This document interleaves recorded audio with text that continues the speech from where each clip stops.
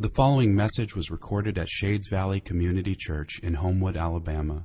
For more information and resources from Shades Valley, please visit us at shadesvalley.org. Our scripture reading comes from Acts 11 and Galatians 2. Let's hope there are no hard names. Acts 11, 19 through 26. Now those who were scattered because of the persecution that arose over Stephen traveled as far as Phoenicia and Cyprus and Antioch, speaking the word to no one except Jews. But there were some of them, men of Cyprus and Cyrene, who on coming to Antioch spoke to the Hellenists also, preaching the Lord Jesus. And the hand of the Lord was with them, and a great number who believed turned to the Lord. The report came of this to the ears of the church of Jerusalem, and they sent Barnabas to Antioch. When he came and saw the grace of God, he was glad, and he exhorted them all to remain faithful to the Lord with steadfast purpose. For he was a good man, full of the Holy Spirit and faith, and a great many people were added to the Lord. So Barnabas went to Tarsus and to look for Saul, and when he had found him, he brought him to Antioch. For a whole year they met with the church and taught a great many people, and in Antioch the disciples first called Christians. Galatians 2, verses 11 through 16. But when Cephas came to Antioch, I opposed him to his face, because he stood condemned. For before certain men came from James, he was eating with the Gentiles. But when they came, he drew back and separated himself, fearing the circumcision party. And the rest of the Jews acted hypocritically along with him, so that even Barnabas was led astray by their hypocrisy. But when I saw that their conduct was not in step with the truth of the gospel, I said to Cephas before them all, if you, though a Jew, live like a Gentile and not like a Jew, how can you force the Gentiles to live like Jews? We ourselves are Jews by birth and not Gentile sinners, yet we know that a person is not justified by works of the law, but through faith in Jesus Christ. So we also have believed in Christ Jesus in order to be justified by faith in Christ and not by works of the law. Because by works of the law, no one will be justified. This is the word of the Lord. Thanks be to God. So if you haven't already, I do invite you to open your Bibles to Galatians 2. Yes, we'll touch Acts 11 very quickly, but we will spend most of our time in Galatians chapter 2, so that's probably where you will want to be as we enter into this, the third week of the season of Advent, which, as we heard earlier, bears the theme of joy. I mean, even the color of the candle on our Advent wreath shifts this week from a dark purple to a bright rose or a bright pink in order to remind us that amidst the darkness of this season of waiting and longing, the bright light of the joy of Christ is drawing nearer to us. The advent of Christ is almost here. And yet, even though we change a candle's color, and even though we talk about this bright theme of joy, the darkness remains, does it not? Like we feel that, the waiting, the longing, like it doesn't go away. It's like the carol says, this is a weary world. And we have a hard time singing the next part of that line often, don't we? This weary world rejoices. I mean, if we're honest, on weeks like this, all of our talk of joy, it can feel kind of fake because if we're honest, joy is really hard to feel at this point in the journey. Like, that's not just true of the season of Advent, it's true of our lives. I have felt it as we've gone through this Advent series, that it's really hard to feel joy at this point walking through our Advent series. Our Advent series is simply entitled Advent for All. Specifically, we've been looking at the intersection of Advent and racism. Because if Advent is for all, Christ is for all, the gospel is for all, then what happens when racism and the gospel collide? And to answer that question, 2 weeks ago, we began a journey through Scripture. A journey that took us from Genesis to Joppa.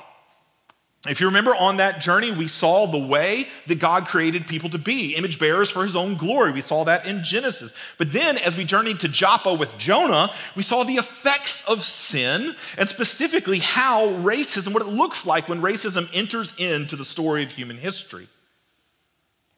And then we saw in Acts chapter 10, Peter's journey in Joppa. How God takes Joppa's own story from Jonah to Peter and flips it on his head. We saw through Peter's experience, God take the sledgehammer of the gospel to racism through sending his son for all.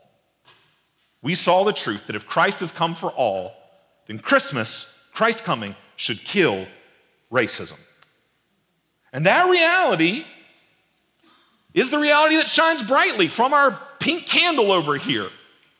That's a reality that should fill us with joy. But if we're honest, joy is hard to feel at this point in the journey because the darkness of racism remains.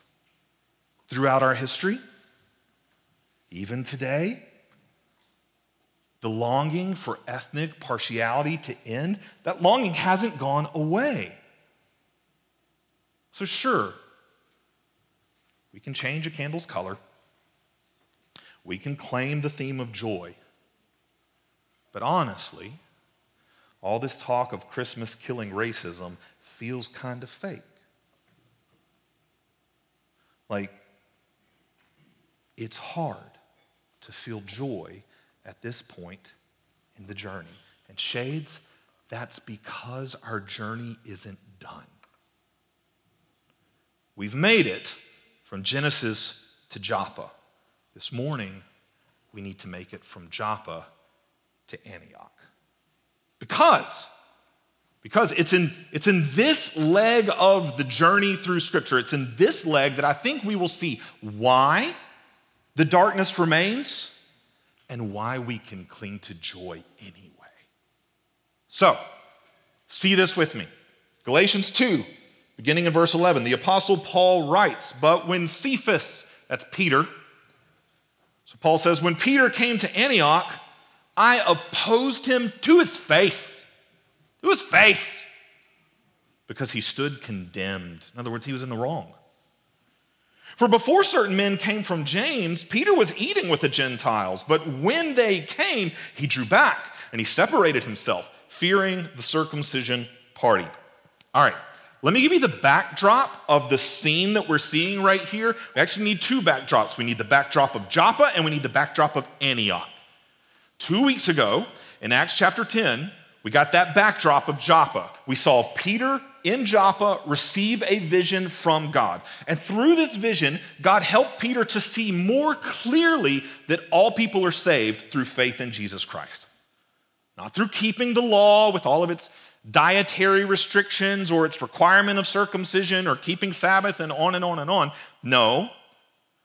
God confirmed Christ fulfilled the law, and so all are saved through faith in him. Jews and Gentiles alike. Remember, Gentiles, it's that Greek word ethnos, means ethnicities, people groups. All people saved through faith in Jesus Christ. And we saw Peter figure out that that means all the barriers throughout all of his life that had ever kept him from socializing with Gentiles, all of those barriers had been torn down by the gospel. So, in Acts 10, when God called Peter to take the gospel to Gentiles, he did.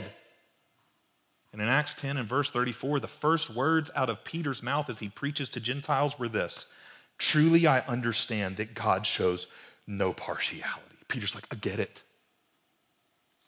We're all saved through faith in Christ. God shows no partiality to Jews. God shows no partiality to anybody of any race. I get it.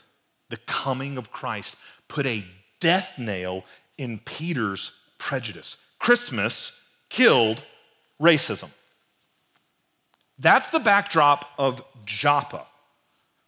But from that point in Acts, the gospel keeps spreading to other places. And it keeps spreading primarily among the Jews until it gets to Antioch. Just one chapter later, Acts 11, we read this beginning in verse 19. "Now those who were scattered because of the persecution that arose over Stephen," so a man named Stephen was put to death in Jerusalem, and it scatters a whole bunch of believers from Jerusalem, and they go all over the place. It says they arose, and they went as far as Phoenicia and Cyprus and Antioch, speaking the word, the gospel, to no one except the Jews. So it's primarily spreading amongst the Jewish people, but there were some of them, men of Cyprus and Cyrene, who on coming to Antioch spoke to the Hellenists, the Greeks. In other words, a different people group, Gentiles. They spoke to the Hellenists also, preaching the Lord Jesus. And the hand of the Lord was with them, and a great number who believed turned to the Lord. Antioch, Jews and Gentiles alike, both coming to faith. Word gets back to Jerusalem, verse 22. The report of this came to the ears of the church in Jerusalem, and they sent Barnabas to Antioch. Go check it out, Barnabas. Barnabas, gotta love Barnabas. His name means son of encouragement. He's a great dude. Just look, verse 23. When he came and he saw the grace of God, he was glad. And what did he do? He encouraged them. And he exhorted them all to remain faithful to the Lord with steadfast purpose. For he, Barnabas, was a good man, full of the Holy Spirit and of faith, and a great many people were added to the Lord. But Barnabas doesn't want to do all this work in Antioch on his own. So, verse 25, Barnabas went to Tarsus to look for Saul. We more commonly call him by his Greek name, Paul. So he goes, and when he had found Paul, he brought him to Antioch. And for a whole year, they met with the church and taught a great many people. And in Antioch, the disciples were first called Christians. Antioch becomes the first multicultural church. The gospel conquers these long-standing ethnic divides. And these people do something that no one had yet seen. These people of different ethnicities, they become a family because of their connection to Christ. I mean, is it any wonder that this is the first place that followers of Jesus were called Christians? Christ's people. There is no other way to identify this group. You can't call them by their ethnicity. Well, it's Jews. Well, it's Gentiles. You can't call them by their social status. You've got no classification by which you can label this group of people. No, not their ethnicity, and you can't do it by country, you can't do it by nationality. They needed a new word. And they needed a new word that could explain what identified this group, what held this community together, and the only word they could come up with was Christ, which they didn't mean as a compliment. But they said, those are Christians, they are Christ's people. That's the backdrop of Antioch. Now, in Galatians 2, we see Peter journey from the heights of gospel joy that he discovered in Joppa. God shows no partiality. Gentiles coming to faith. We see him go from there to Antioch. Because Peter hears what's happening in Antioch. Jews and Gentiles united in one church by Christ.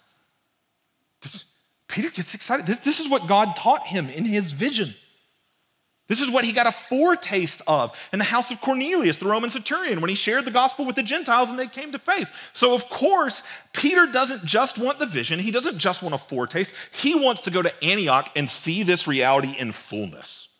Jew and Gentile, one new people in Jesus.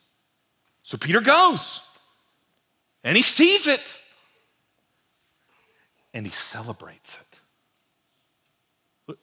Galatians 2:12 tells us Peter was eating with the Gentiles. We don't understand how big of a deal this was. Like, yes, this means that Peter was sitting down with Gentiles, which he would not have done before. But even more than that, it means he's eating their food. Like, Peter's tasting bacon for the first time, pulled pork and shrimp. He's like, the gospel is good news, y'all. Every Christmas, my family, we eat sausage balls. Why? Because Jesus came, so we can eat pork, y'all.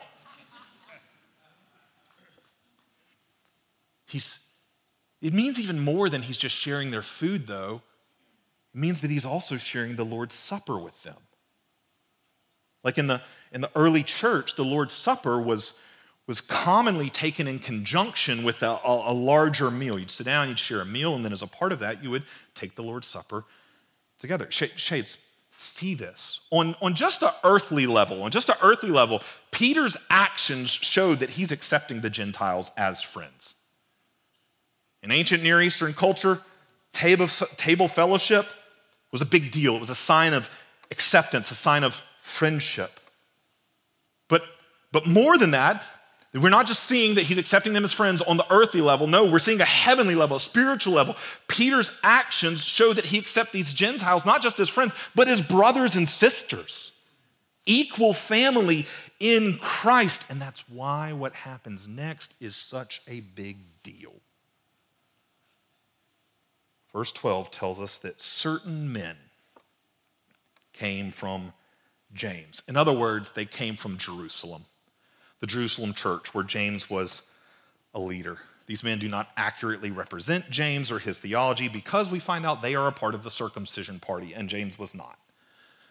The circumcision party was basically a group that tried to combine Jesus with the Old Testament law keeping.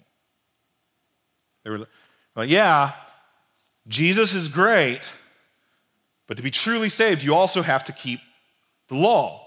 Keep kosher, be circumcised if you're a man, keep Sabbath, and so forth and so on. So when these men show up, their presence exerts pressure.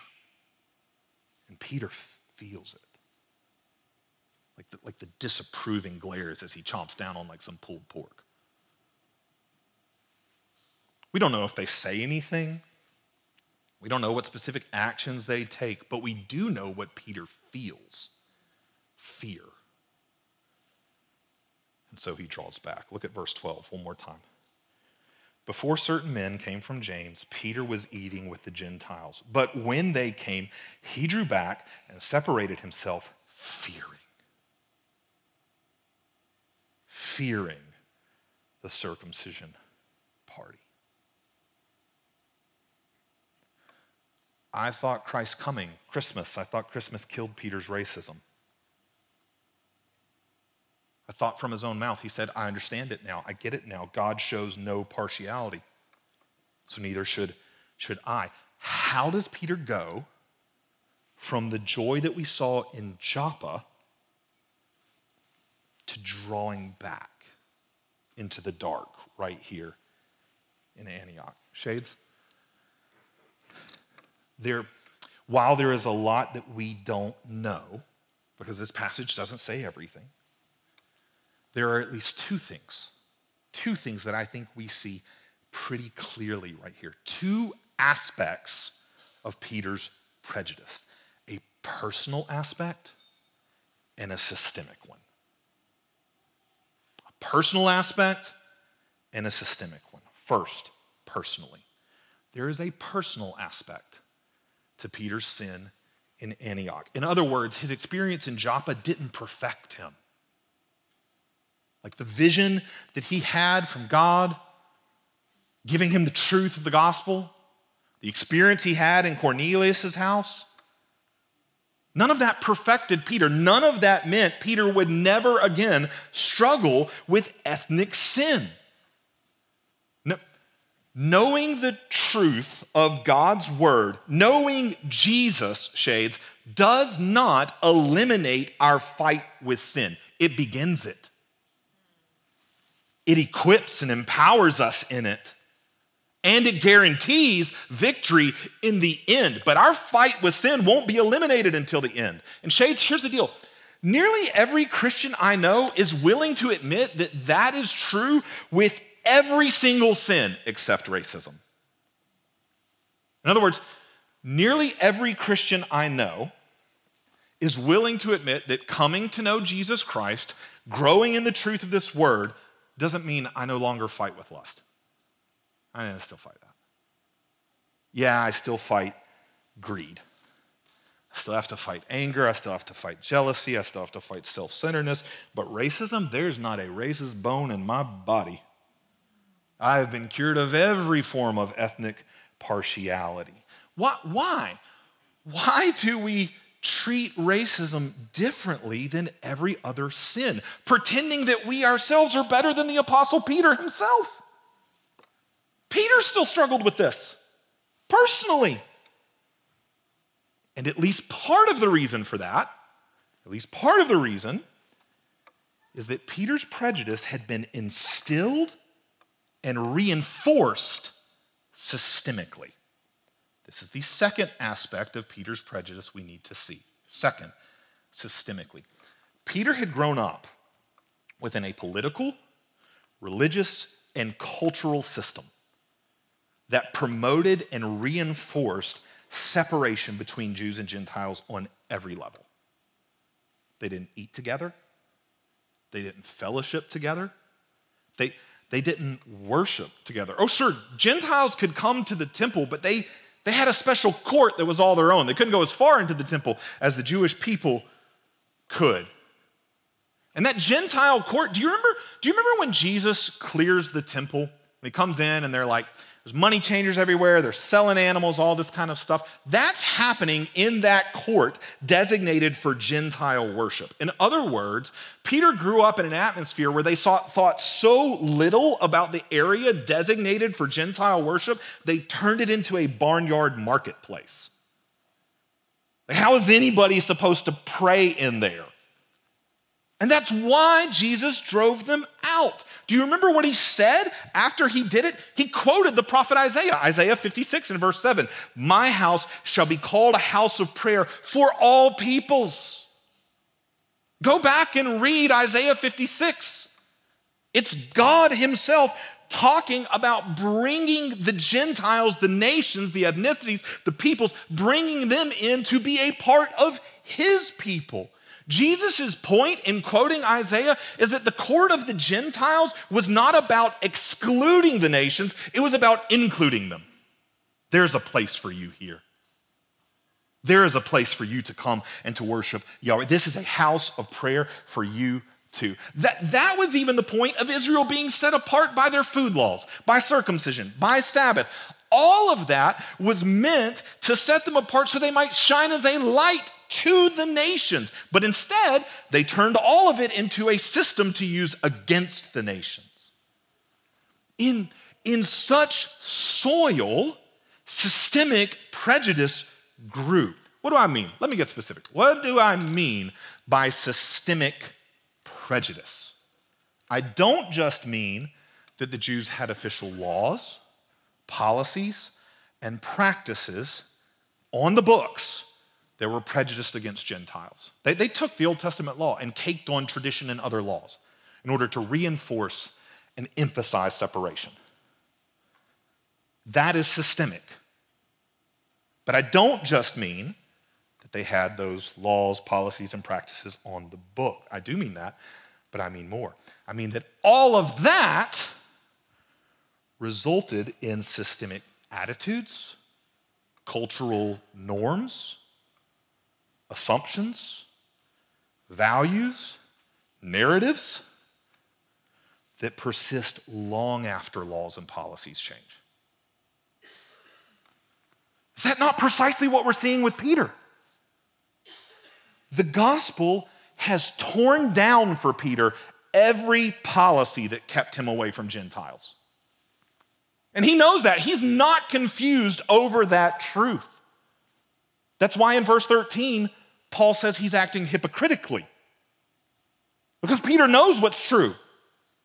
He knows that the gospel has ripped down every single policy or barrier that could keep him and Gentiles apart. So what's pulling Peter back? Is it not the pressure of cultural norms?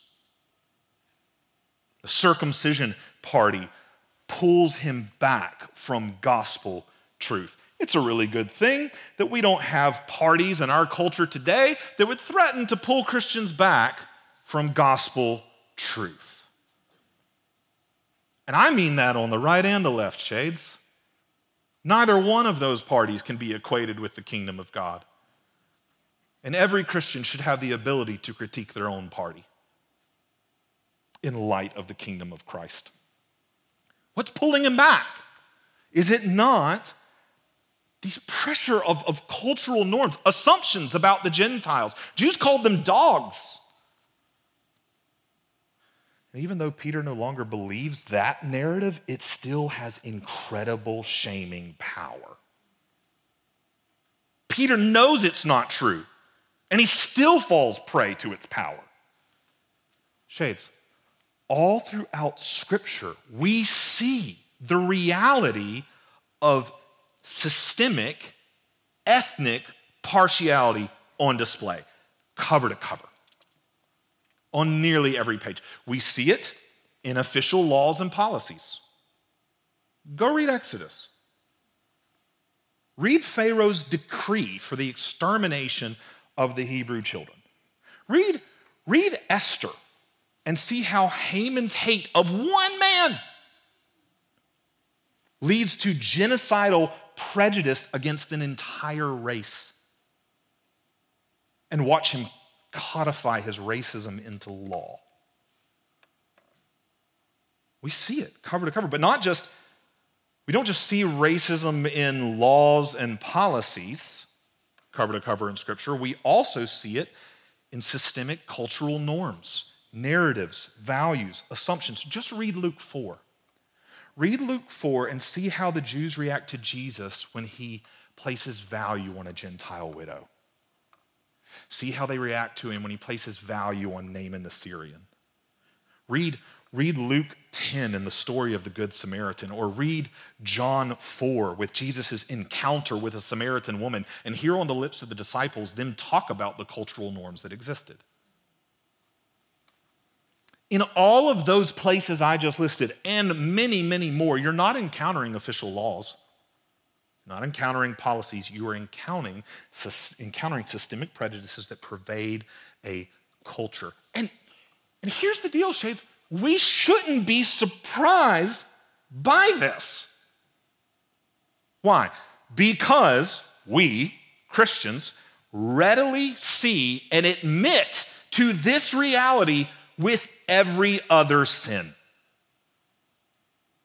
Again, we treat racism differently than all other sins, not just on the personal level, but also on the systemic level. Shades, nearly every Christian I know admits that we can see systemic greed. Greed isn't just a personal issue, it's a cultural one. It's our cultural assumptions, our narratives about success, our values. They have shaped us and our culture in such a way as to strongly pull us and our hearts towards greed. Just go into any store this holiday season, check out the advertising. Tell me that materialism isn't systemic. Pride, systemic issue. Lust. We have a culture that has commodified, commercialized, and capitalizes on lust in the billions of dollars. Personal promotion, immediate gratification, all of these things and more are bigger than just the sum of individual sins. They are systemic issues. Our culture is shaped to promote and perpetuate them. Shades, the Bible speaks this way. Romans 12:2. Do not be conformed to what? This world, or more literally, this present age. Do not be conformed to this world or this age. What does that mean other than don't be conformed to the systems of this world, its values, its assumptions, its narratives, all of those things that characterize this age? Is this not what Jesus himself means when he tells us, in this world you will have tribulation? Not just on an individual level, but on a systemic level you will be opposed. Is this not the very reality we saw all over the place as we journeyed through the book of Revelation as a church? Did we not see the worldly systems themselves pictured for us as beasts or as Babylon, the great prostitute? Like, The Bible is very, very aware of systems and the fact that in a fallen world, they are infected by sin of every sort, including ethnic partiality. And here's the deal, Shades. If we ignore that fact and we're not aware of it, we risk being pulled along. Just look at our history. I'm talking about the history of the church in America. Shades, the history of the church in America, in this country, contains many great things, many incredible things. It also contains many horrors beyond imagining, including the embracing of racist policies and laws, systemic ethnic partiality. I'll give you specific examples. During the Civil War, Pastor J.W. Parker told Confederate soldiers, "Your cause is the cause of God, the cause of Christ, of humanity. It is the conflict of truth with error, of the Bible with northern infidelity, of pure Christianity with northern fanaticism."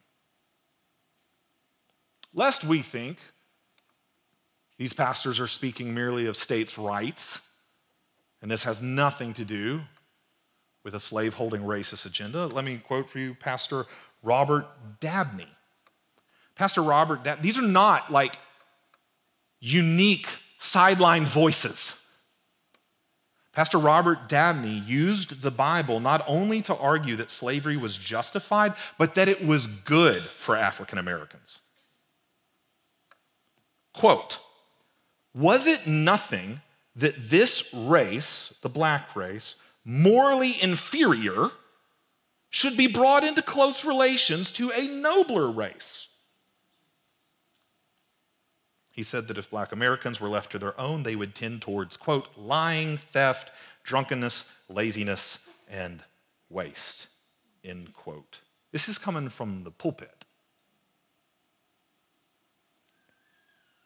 Don't think, Shades, that these attitudes are ancient history. Shades, I grew up around people who felt this same way. I have shared with you that I was 13 years old the first time I ever heard the erroneous, horrendous theological concept of the curse of Ham. We don't have time to go into the depths of this, but it was used as a passage out of Genesis that was used for a long time for the justification of the subjugation of anyone black to anyone white. I heard that from the first time, promoted to me as truth to consider from a deacon at my church. I was 13. This is not ancient history. I grew up around people who felt this way because long after policies and laws change, systemic issues still hold sway. We all readily admit this in other scenarios. Let's think communism. Think of communist countries that are no longer communist on the books today. Is there still fallout? We would all readily point out the many ways in which they are still recovering and will take for a long time to recover. Shades, in this country, we had 246 years of chattel slavery, over 90 years of segregation and Jim Crow laws.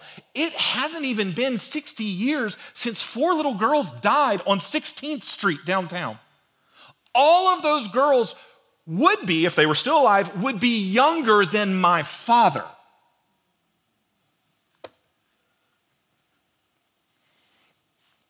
Because long after policies and laws change, systemic issues still hold sway. Isaac Adams, who preached last week, he puts it this way. He says, racist laws and policies are like matches. Long after they go out, the fire still rages on. God grant us eyes to see those flames. We can see it, Shades, in how largely segregated our society still is today, including in our churches. And Shades, there are people, these are not ancient history things right here. There are people still today who, in the name of Christ, claim that the segregation we still experience is a good thing. Stephen Wolfe, a Christian author, published a book this year, and not from like some backwoods publisher. And he's not a backwoods author. Published a book this year entitled The Case for Christian Nationalism. Please don't buy it and support this man with your money or fill your head with heresy. In this book, he argues for many things that are heretically antithetical to the gospel, and among them is racist ethnic partiality. Let me give you a small sampling of quotes. Quote, "Our instinct to conduct everyday life among similar people is natural, and being natural, it is for your good. To exclude an outgroup is to recognize a universal good for man." He's saying our instinct to exclude people dissimilar from us is natural, so it's a good thing. Might I say, on the basis of Genesis 3, that we are naturally fallen and sinful, and I believe that this is something that the gospel redeems. Genesis 1 does not speak about human beings separating according to their kind. It does with every other living thing. Plants, God says they're going to reproduce according to their kind. Animals, reproduce according to their kind. Birds, according to their kind. Sea creatures, according to their kind. Human beings, doesn't use the word kind because there's one kind of human being. This thinking right here does get used to push back against things like interracial marriage. Go read where Aaron and Miriam, the brother and sister of Moses, go read where they oppose Moses due to the fact that he married a Cushite woman, and see how that goes. See how God takes it when he strikes Miriam with leprosy. You don't like her dark skin? I make yours white and flaky, girl. It's God's book, not mine. Another quote.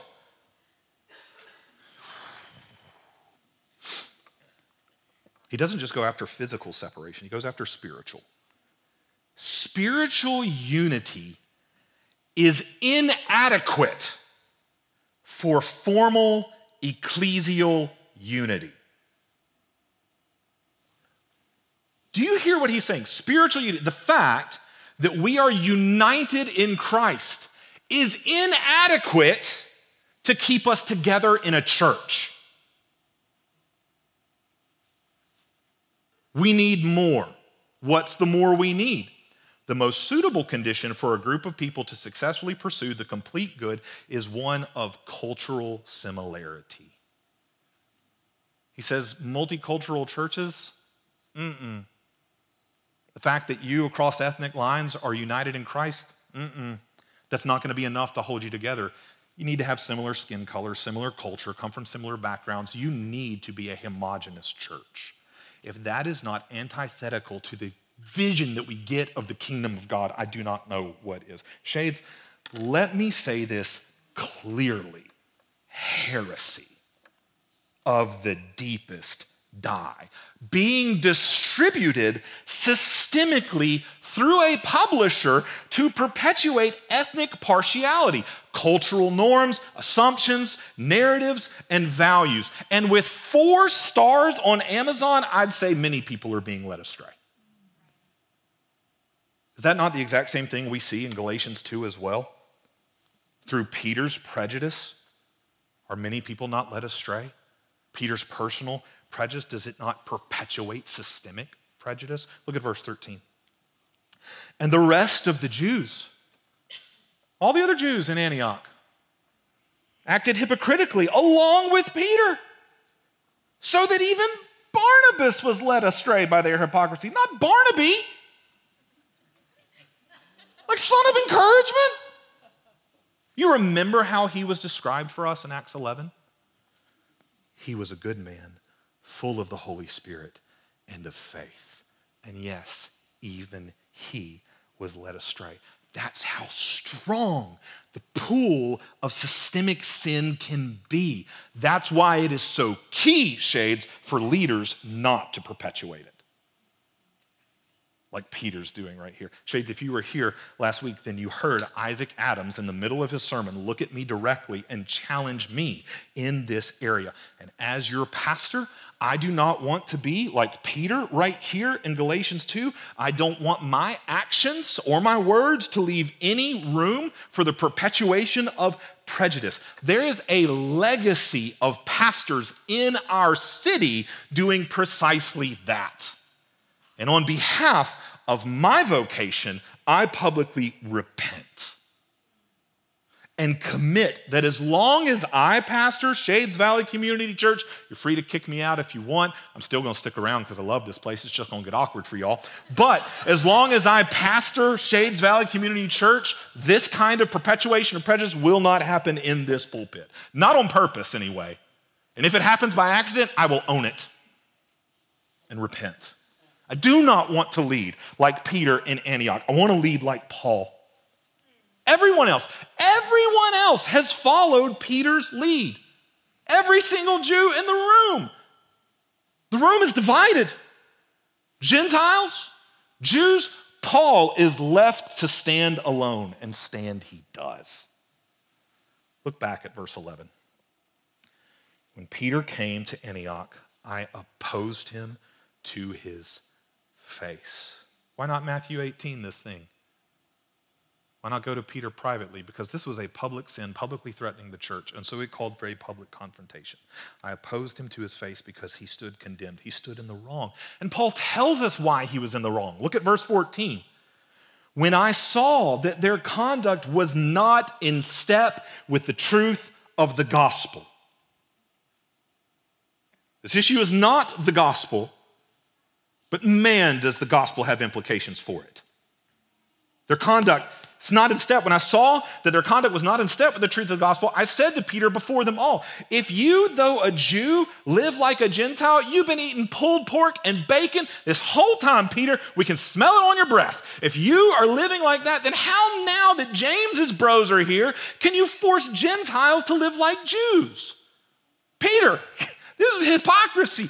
Peter was not in step with the truth of the gospel. What's the truth of the gospel? It is the truth that all are accepted by God, no matter their race, no matter their ethnicity, no matter their gender, no matter their age, no matter any qualifying factor. All are accepted by God through faith in Jesus Christ. Not by keeping the law. Peter knew that, but he wasn't living in line with that. His actions were denying it. And when he withdrew, his actions said, faith in Christ is nice, but it's not enough to sit at our table. We require something more. Peter was requiring more than Jesus. Peter's actions were anti-gospel. And so Paul stands up and says, Peter, the gospel is anti your actions. Verse 15. Paul's still speaking to Peter right here, and he reminds him of the gospel. We, you and me, Peter, we ourselves are Jews by birth, not Gentile sinners. In other words, not Gentiles without the law. We're Jews who have the law. Yet, we know, you and me, Peter, we know that a person is not justified by works of the law, but through faith in Jesus Christ. So we also, you and me, Peter, have believed in Christ Jesus in order to be justified by faith in Christ and not by works of the law. Because, you know this, Peter, by works of the law, no one will be justified. Paul says, Peter, this is the gospel, and get it, it kills all ethnic partiality. For we all, no matter our ethnicity, are saved in the same way. Paul says this with even greater detail in Ephesians chapter 2. I challenge you to go and read it. You'll be familiar with the first half of Ephesians chapter 2. First half, it beautifully proclaims the gospel. We were all dead in our sins and trespasses.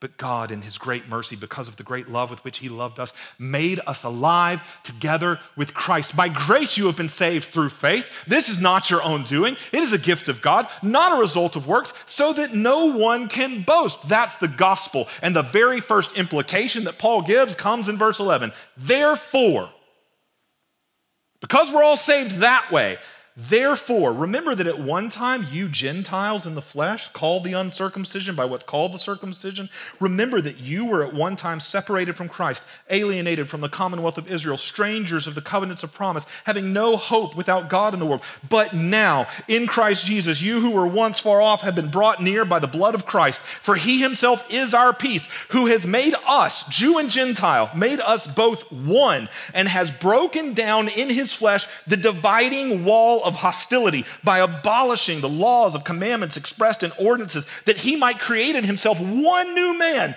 in the place of two, so making peace, and might reconcile us both to God in one body through the cross, thereby killing the hostility.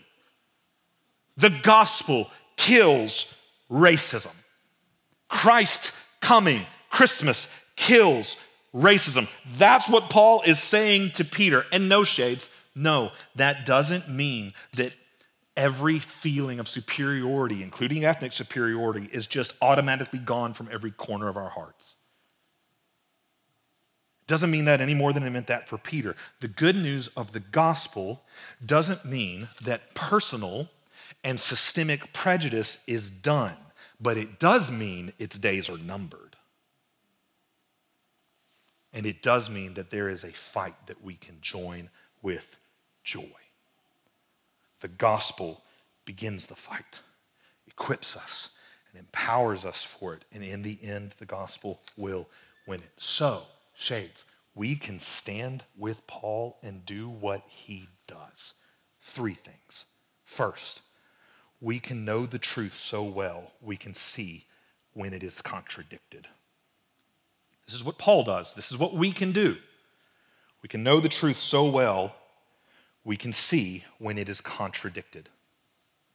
Paul knew his world, and he knew the word. He knew all the ways that ethnic partiality had been expressed. He knew the ways that it could linger, and so he was equipped to see it. And he knew how the word of the gospel could be applied to it. Shades, we can do this. We can know our world, and we can know the word. We can know the history of racism in our country. We can start right here in our own city. Go to the Civil Rights Museum. Read Carry Me Home by Diane McWhorter. Come with us in February, Shades Valley. We are going to take, with Colin Hanson, a Birmingham Civil Rights tour. The elders and leadership have taken it before. We're going to take it again. It's going to be open to everybody. Come with us. We can know our world so that we can see things more clearly. And we can know this word so that we can apply the gospel to the things that we see. That's why we're doing this series. So, first thing we can do that Paul does, we can know the truth so well that we can see when it is contradicted. Second, we can speak with compassion and conviction. We can speak with compassion and conviction. Paul didn't just see what was happening. He spoke up. And he spoke with great conviction. But he also spoke with compassion. I mean, the entire reason he said anything is because his heart was burdened for this church that he loved, that he served. He was burdened for the Gentile believers who were being excluded. He was burdened for the Jewish believers who were being led astray. Shades, we can do this. We can speak the truth in love.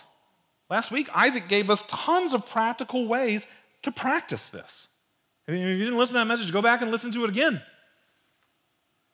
We, Shades Valley, we can have conversations around this subject that have a completely different tone, a completely different tenor than the rest of our culture. We can speak with compassion. Compassion was Paul's aim as he spoke with conviction. Compassion, I believe, was even his aim towards Peter. I know that because of the third thing we see Paul do that we can also do. Third, we can ask for and give forgiveness as we continue the fight. We can ask for forgiveness and we can give forgiveness as we continue the fight. So even though we're not told the end of this episode right here in Galatians 2, we're not told how it all works out, I think we have good reason to believe that Peter asks Paul for forgiveness. And I think we have good reason to believe that Paul gives it. I believe that because in Acts chapter 15, we see Peter and Paul join forces in this fight. Go read Acts 15. Paul and Barnabas go from Antioch to Jerusalem to debate this issue of Gentile inclusion. And in the midst of that meeting, we read, after there had been much debate, Peter stood up and said to them, brothers, you know that in the early days God made a choice among you that by my mouth the Gentiles should hear the word of the gospel and believe. He's talking about Acts chapter 10 in Cornelius' house. Peter says, and God who knows the heart bore witness to them by giving them the Holy Spirit just as he did to us. And he made no distinction between us and them, having cleansed their hearts by faith. Now, therefore, why are you putting God to the test by placing a yoke on the neck of the disciples that neither our fathers nor we have been able to bear? Peter's like, believe me, I know, I've tried. And he says, but we believe that we will be saved through the grace of the Lord Jesus Christ, just as they will. And all the assembly fell silent, and they listened to Barnabas and Paul.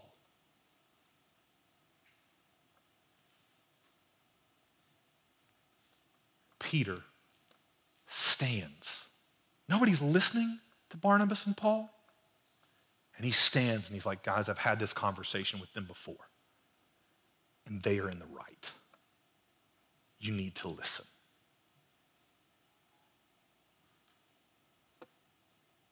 I think this is ample evidence that Peter asked for forgiveness. Paul granted it. And by the time, here's what's so beautiful. Acts 15, by the time you get to the end of this chapter, all of this results in joy in Antioch. Like Peter, who caused dark division in Antioch, he's the one right here who lights a bright candle of joy. Shades. At this point in the journey, joy may be hard to fill, but the gospel, the coming of Christ, Advent has lit the flame of joy. And amidst the remaining darkness of the world, let's do what Peter does right here. Let's fan it. Let's fan the flame of gospel joy until Christ comes again, a second advent to bring to completion everything that his first advent began, when finally this weary world can rejoice and sing again. Let's fan the flame of gospel joy, specifically, Shades. Let's do it around the issues of race and racism. Let's fan the flame of gospel joy so that the world, when they look at Shades Valley Community Church, won't have any other way to identify Shades Valley than those people are Christ's people, Christians. Let's pray. Father, I pray that the truths, the beauty of your word, and the power of the gospel would sink deep into our hearts and our bones, and that we would know that there is nothing that the gospel cannot conquer. That we would know the tomb is empty. And just as Jesus turned his own death backwards, he will do that one day when he returns with everything in this world. Empower us as a people to bear witness to that in our words and our deeds, including with how we interact with issues of race and racism. May we do so in a way that bears witness to the reality of Advent, that your Son, Jesus Christ, has come. And his coming puts a death nail in ethnic superiority. May we be Christians that bear witness to the reality that Christmas kills racism. Father, we love you. We pray these things in your Son's name.